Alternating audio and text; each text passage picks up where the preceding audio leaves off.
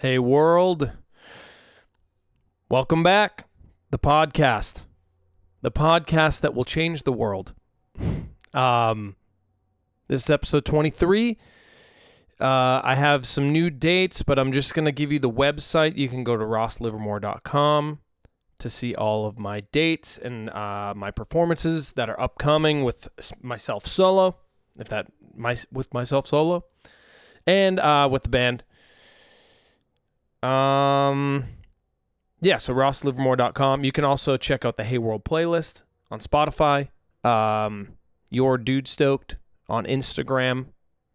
And if you haven't listened to our album that we released in December called This Is Not Forever, listen to that on Spotify or Apple Music or anywhere you listen to music. If you're CD people, we have CDs for sale. If you're not CD people, which I highly expect that you're not, stream it. Tell a friend. Tell them to stream it. Tell them to tell their friends to stream it as well. And I think that's it for all of my promotional material. It's a big day today. Today marks the beginning of mixing for the new record, which I'll get into a little bit. And there's also some cool developments that are happening in my life that I'll get into as well. So here we are, Hey World, episode 23. Let's do it.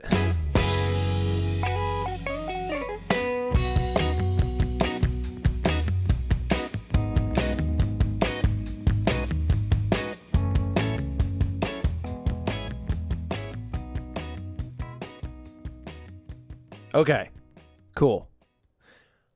I just had an issue with my, I had the wrong track enabled to record, and I started recording over the intro music. But it's all figured out now. We're cruising.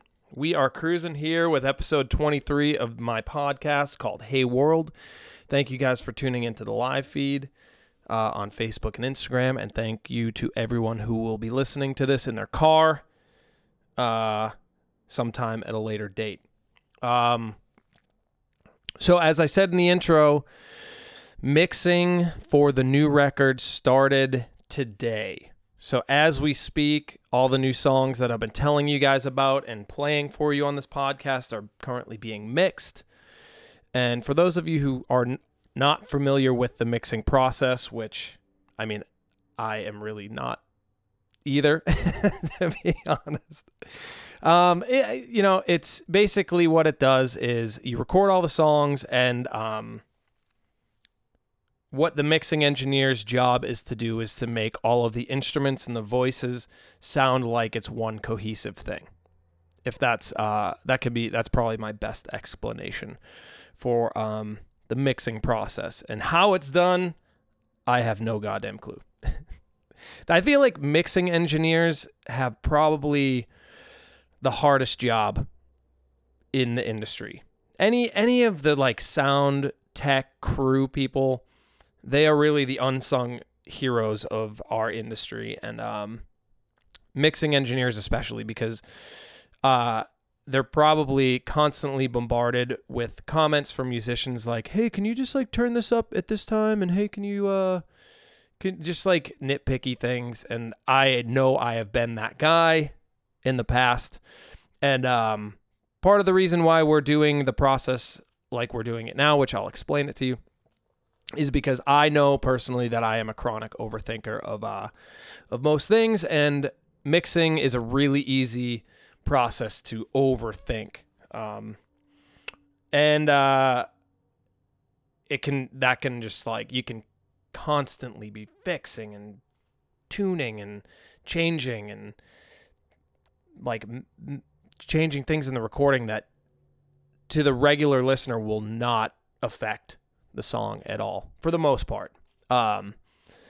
So we're doing it. Bobby, who is our producer, engineer for the project, is also mixing the project. And I'm really excited because he's really familiar with the songs, with the whole project, with the whole process of how we recorded it. And he, other than the guys in the band, knows these songs inside and out. So he has a really good handle on what we're looking for. So I am really pumped that Bobby is that all these songs are in the hands of the wonderful Bobby Holland. But yeah, so he has the way we're doing it, he has 2 days. He has today, he has tomorrow. He's mixing all 10 songs. We cut one during the process. We cut another song after the process. So we recorded 11. We recorded 12, cut one during it. So we finished 11. After we finished that one, we cut another one. And there might be one or two more on the chopping block as well.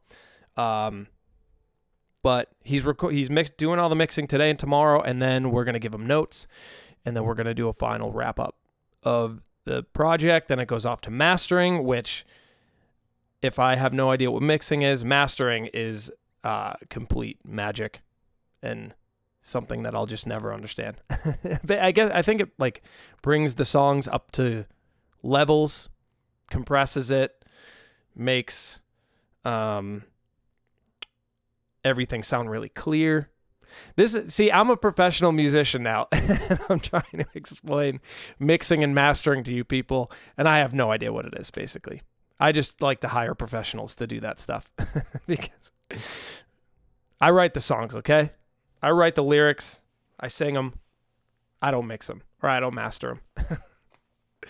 That's why we hire professionals. That's why the music industry is a vast industry, because there's a lot of jobs and there's a lot of people that go into making a really great record. And if you can hire people and you can bring people onto your team that you trust and that have a great ear and have their heads on for what the project is, then it's easy.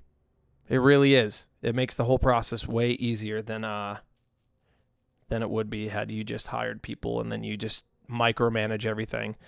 Stefan Philbrook, there is no auto-tune. Actually, so what we do, so auto-tune is a weird thing, because for those of you who don't know, auto-tune is an effect. Not an effect, it's like it's something you put on your voice to make you sound like you're in tune. And one of the problems, now it's actually used as an effect because I think Kanye might have been one of the first people to do it. Or that, who's the other rapper? I don't know. What the hell is his name? I want to buy you a drink. I got money. I'm getting a phone call right now that I'm going to decline and call back because I know who that is, which I will talk about on the podcast. Yeah, well, thanks, Stefan.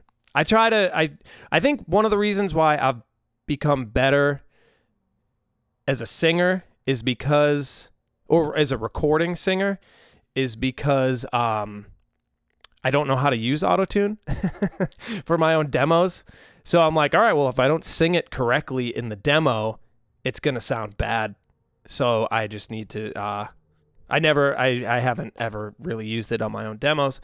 So I think because of my inability to be a good engineer, it's forced me to become a better singer. But yeah, so basically for the auto-tune, we just put like a light tuning on some of the stuff. And then like if there's a really good take with one word or like a couple syllables or a phrase that is a little out, then we'll fix it, because it's like the energy of the take is there. And that's how I think auto-tune should really be used. It's like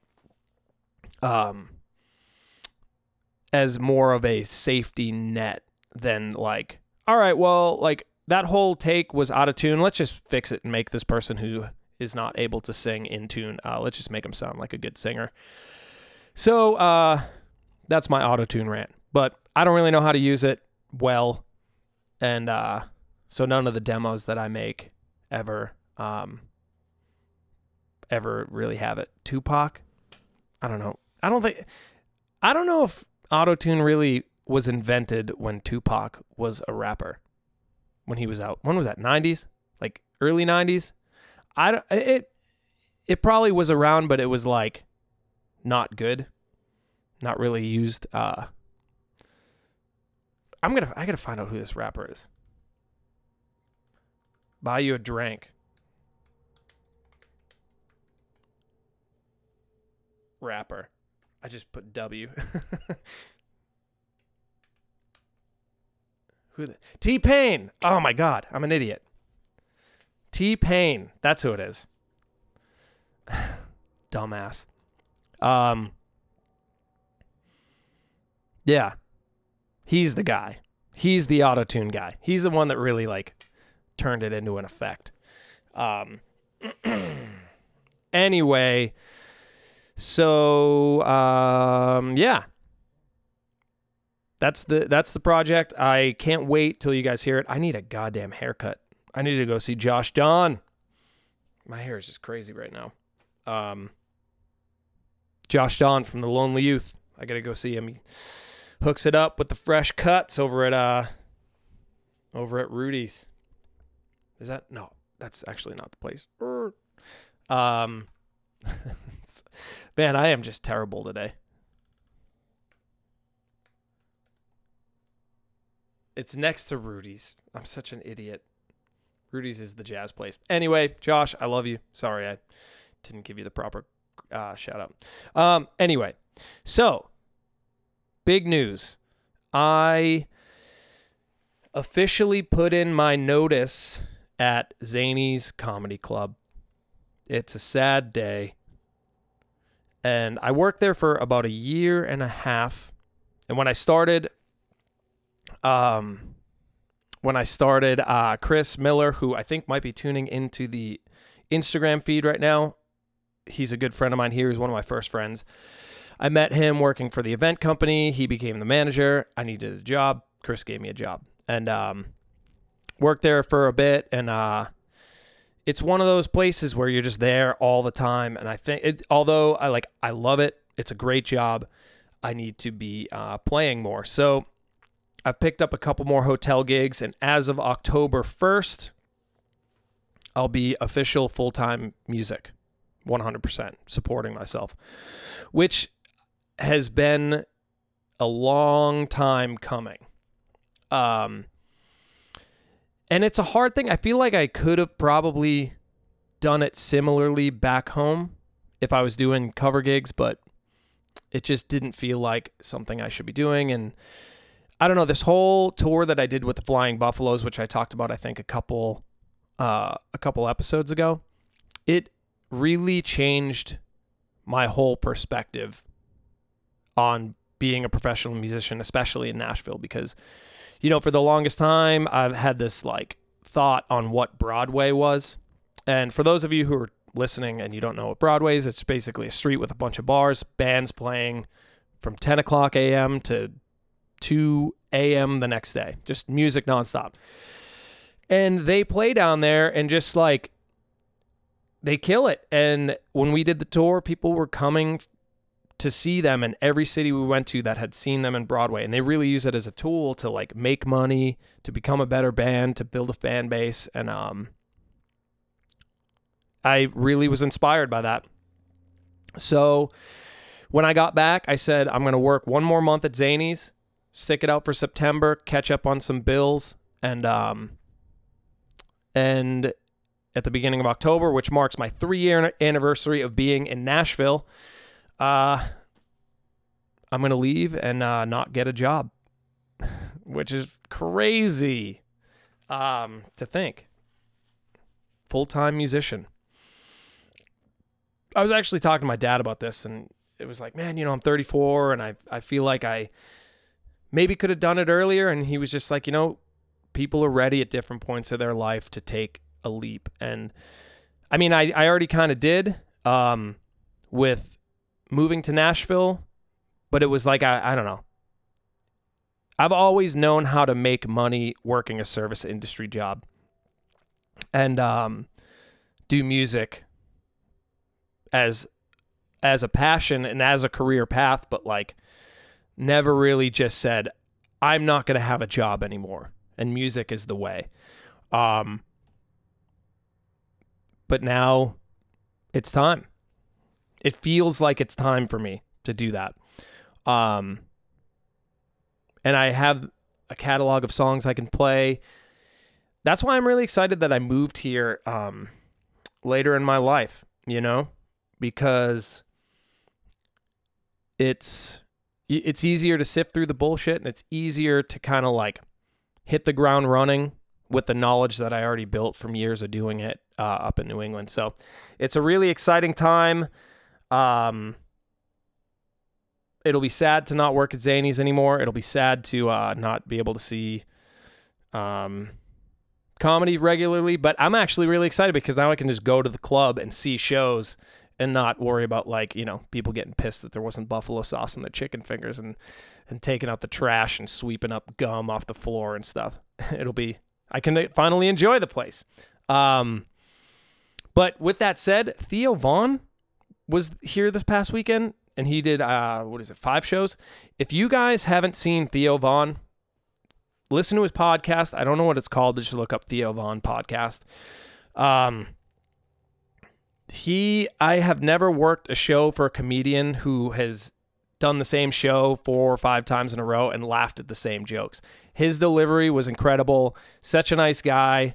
Don't sleep on Theo Von. He is a master. So funny. I'm not going to give away any of the stuff he said or his jokes, but like, man, Theo Von is hilarious, and check out his podcast. I also had a recent opportunity to go see Bernhoft. I don't know if you guys have seen or heard of Bernhoft, Jarle Bernhoft. He's a soul singer from Norway. I think maybe Oslo, but I mean, that's the only city I know there anyway, so it's just a guess. My mom's tuning in, by the way. Hey, Mom. So basically Trevor Larkin, who's a good friend of mine, plays in Alan Stone's band, was going to see Bernhoft in Cincinnati, which from Nashville is about a 4-hour drive. And he mentioned he was going, and I was like, hey, I'm a total fanboy. Can I join? So I kind of invited myself. But Joe Hunt's in the house. What up, dude? So I kind of invited myself and tagged along because I'm a huge Bernhoft fan. And Trevor does his podcast called Trevor Talks and Listens. He was going to go and do like a mobile podcast with Bernhoft.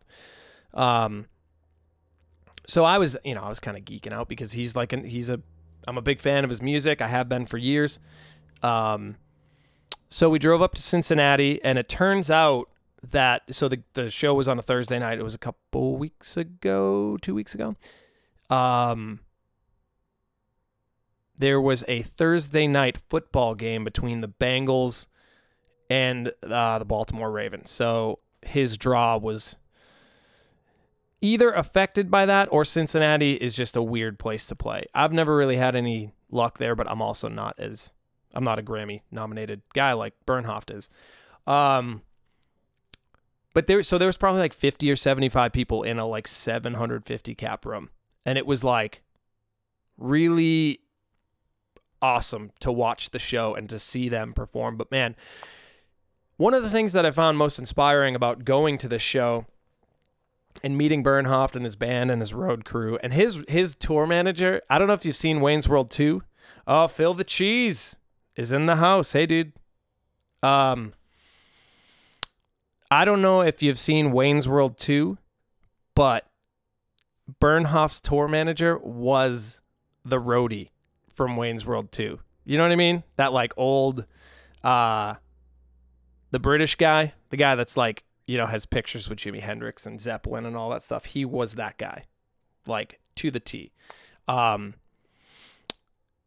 his band was just great. And one of the things that was most inspiring by it was, I've like, as an artist at my level, you open for people and you see a lot of people that are on similar levels, and they don't know how to treat artists or people who are just the opening act. And I went in with Trevor, and Bernhoft and his band was so accommodating and so nice to me as like a guy who's just like a random friend, like nobody to these people. To see how accommodating they were to me, especially, was like, man, you don't have to be nice to me at all. You know what I mean? Like, you have a Grammy nomination and you tour all over Europe and sell thousands of tickets, and you're an amazing singer and musician, and I'm just a dude. But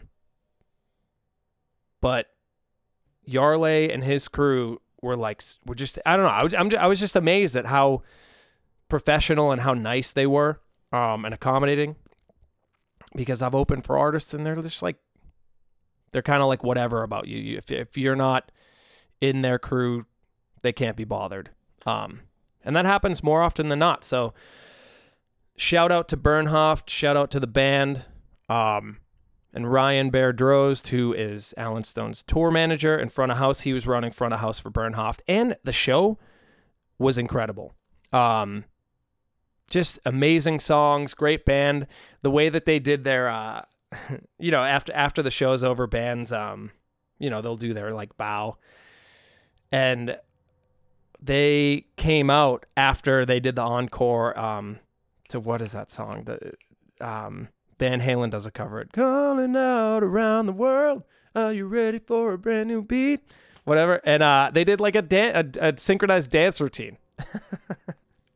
Just awesome. It was just inspiring, because like watching them play reminds me a lot of like playing with Phil and Paul, because these are guys that just have been friends since they started playing music together. They were in a pretty well-established rock band called Span, and then Bernhoft kind of did his own like soul project, and then it all kind of just like reunited. Dancing in the Streets. Yeah, I don't know. I can't think of anything today. So, what was I just saying?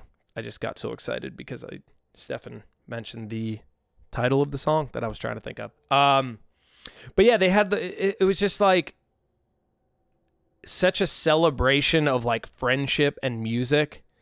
And just to watch that was so inspiring, because like with Paul and Phil, and when we play together, it feels like that, it is that. And that's the point, that's the point of playing. And that's the thing that I love most about being in a band. It's just the like camaraderie, like long-standing camaraderie about the whole thing. Because most of the situations that you get yourself into, especially when you're traveling, are super weird. You know what I mean? Like everything is so random. And the way that you get gigs and the way that things kind of like come together, it's really easy to get discouraged. So if you have, it's when you have the camaraderie of the guys that are your guys, and you've been through a lot of shit together, the sky's the limit. It's like you're unbreakable. That song was written by Marvin Gaye. Dancing in the Streets. I had no idea. See, that's why I do this podcast, people, because it's a learning experience for me as well. I was actually supposed to do, so one of the things I've been trying to do is like schedule my day with like practice, because I feel like if I don't schedule things in, they won't get done. Exactly. Bowie and Jagger, they're buds. Yeah, I feel like I just won't get things done. So I started scheduling my day, but randomly off the cuff, I decided like an hour ago that I needed to like revamp all of my records. So I don't have like an extensive record collection. I probably have like 100, maybe 150, which isn't like a ton, but it isn't a small amount either. But like you go to these record shops and there's always like the free section. So I'm like, oh, I'll get this whole Nat King Cole like discography collection, or this whole like, before I moved to Nashville, I remember I got like the Nashville collection of like 100 Nashville hit songs that I obviously just like never listened to, and like random shit like Al Jarreau, and like I don't even know, like 90s vinyl from Al Green, just like the stuff that no one, even Al Green fans, haven't even heard. So I'm like, I should really get rid of a lot of this stuff. So I think I got rid of probably like 30 things in my collection that I've never listened to. I think that was really like, if I haven't listened to it by this point, I don't really need it. So I don't really know what I'm supposed to do with it, because I don't think most people need it or want it. So, like, I don't know, do I bring it to a secondhand store and just be like, take it? Or I hate the idea of just, like, throwing all of those vinyls into the dumpster. So I don't know what to do.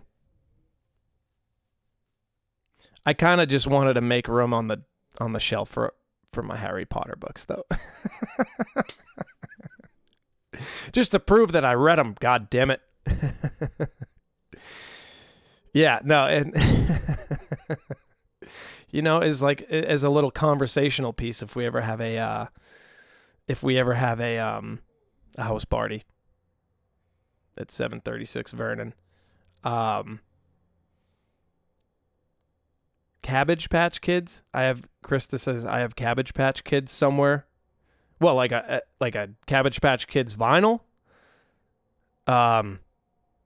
That's a good idea. Give it to art school kids and they'll make something with it. Especially the Nat King Cole. That's Laura Glida.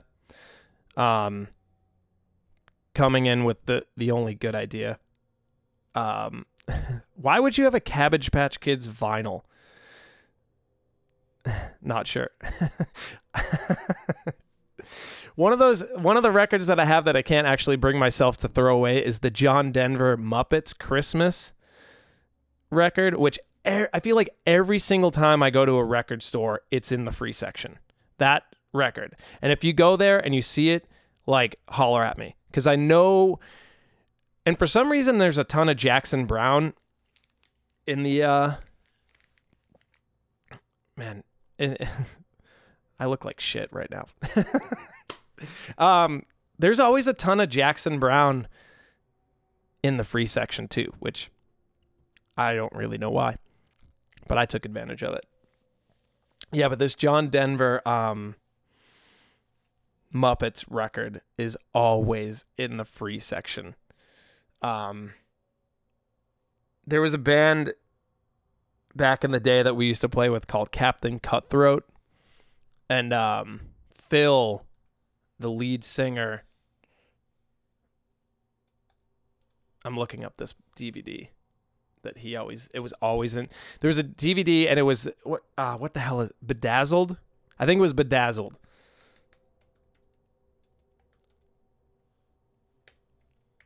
I'm looking it up right now. Yeah. With Brendan Fraser and Elizabeth Hurley, who was a total babe back in the day. But he was like, every time I go to Walmart, Bedazzled's in the free DVD or the $1 DVD section. It's the same thing as that John Denver Muppets record. So yeah, I got all these vinyls that I'm getting rid of, and I really just did it to make room for the Harry Potter series, which I'm on book 6 right now. And man, I feel like this is gonna be my favorite.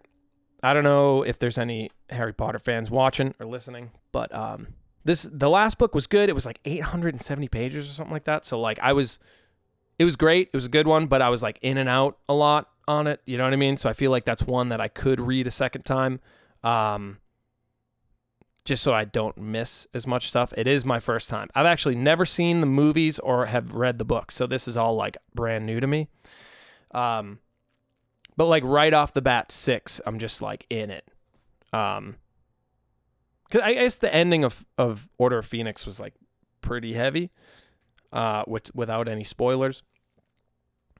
But it really sets the tone.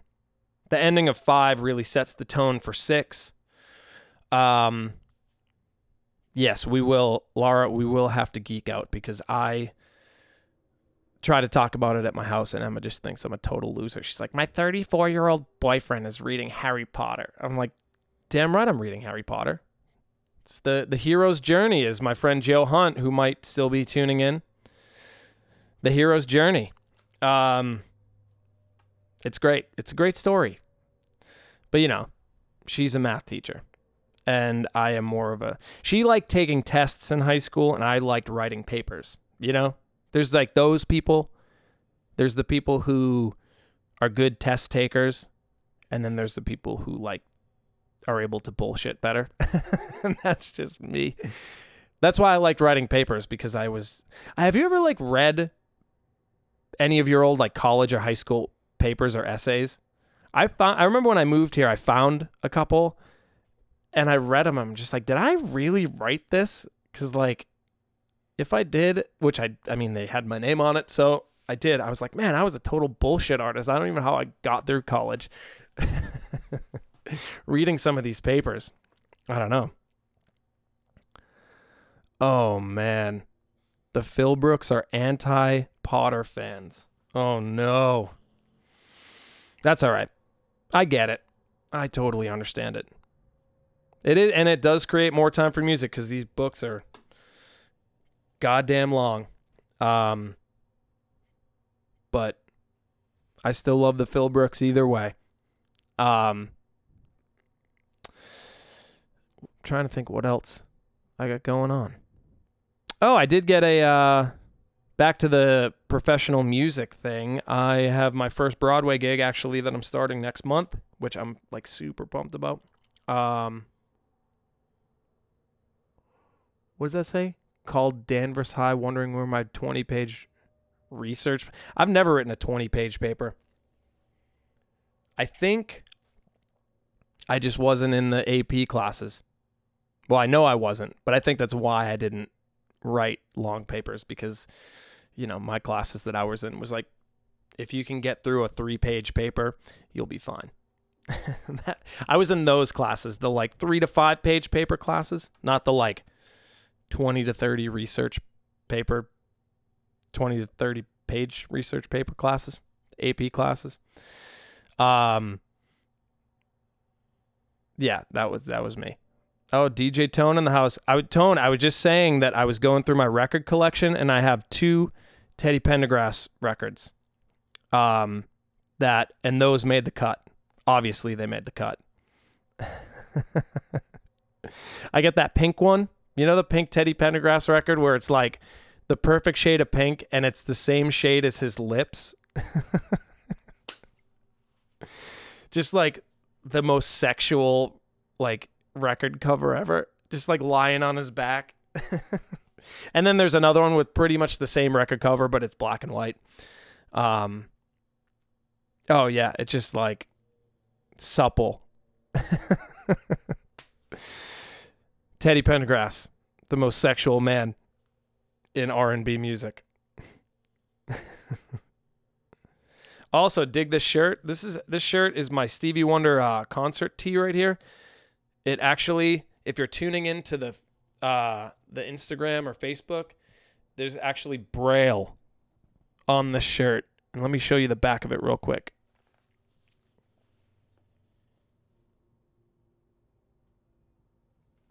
All of the tour dates on this shirt are in Braille. This shirt is like, it's a legendary. I think he did his first tour in like 20 years. When was it? It was like 2006 or something like that. It was called the Midsummer Night's Dream Tour, and it was just an evening with Stevie Wonder. Easily still the best concert I've ever been to. But this shirt is from that. Yeah, I think that might be it. Where are we at for time here? I don't even know. Oh, Michael Kite watching on Facebook. What up, dude?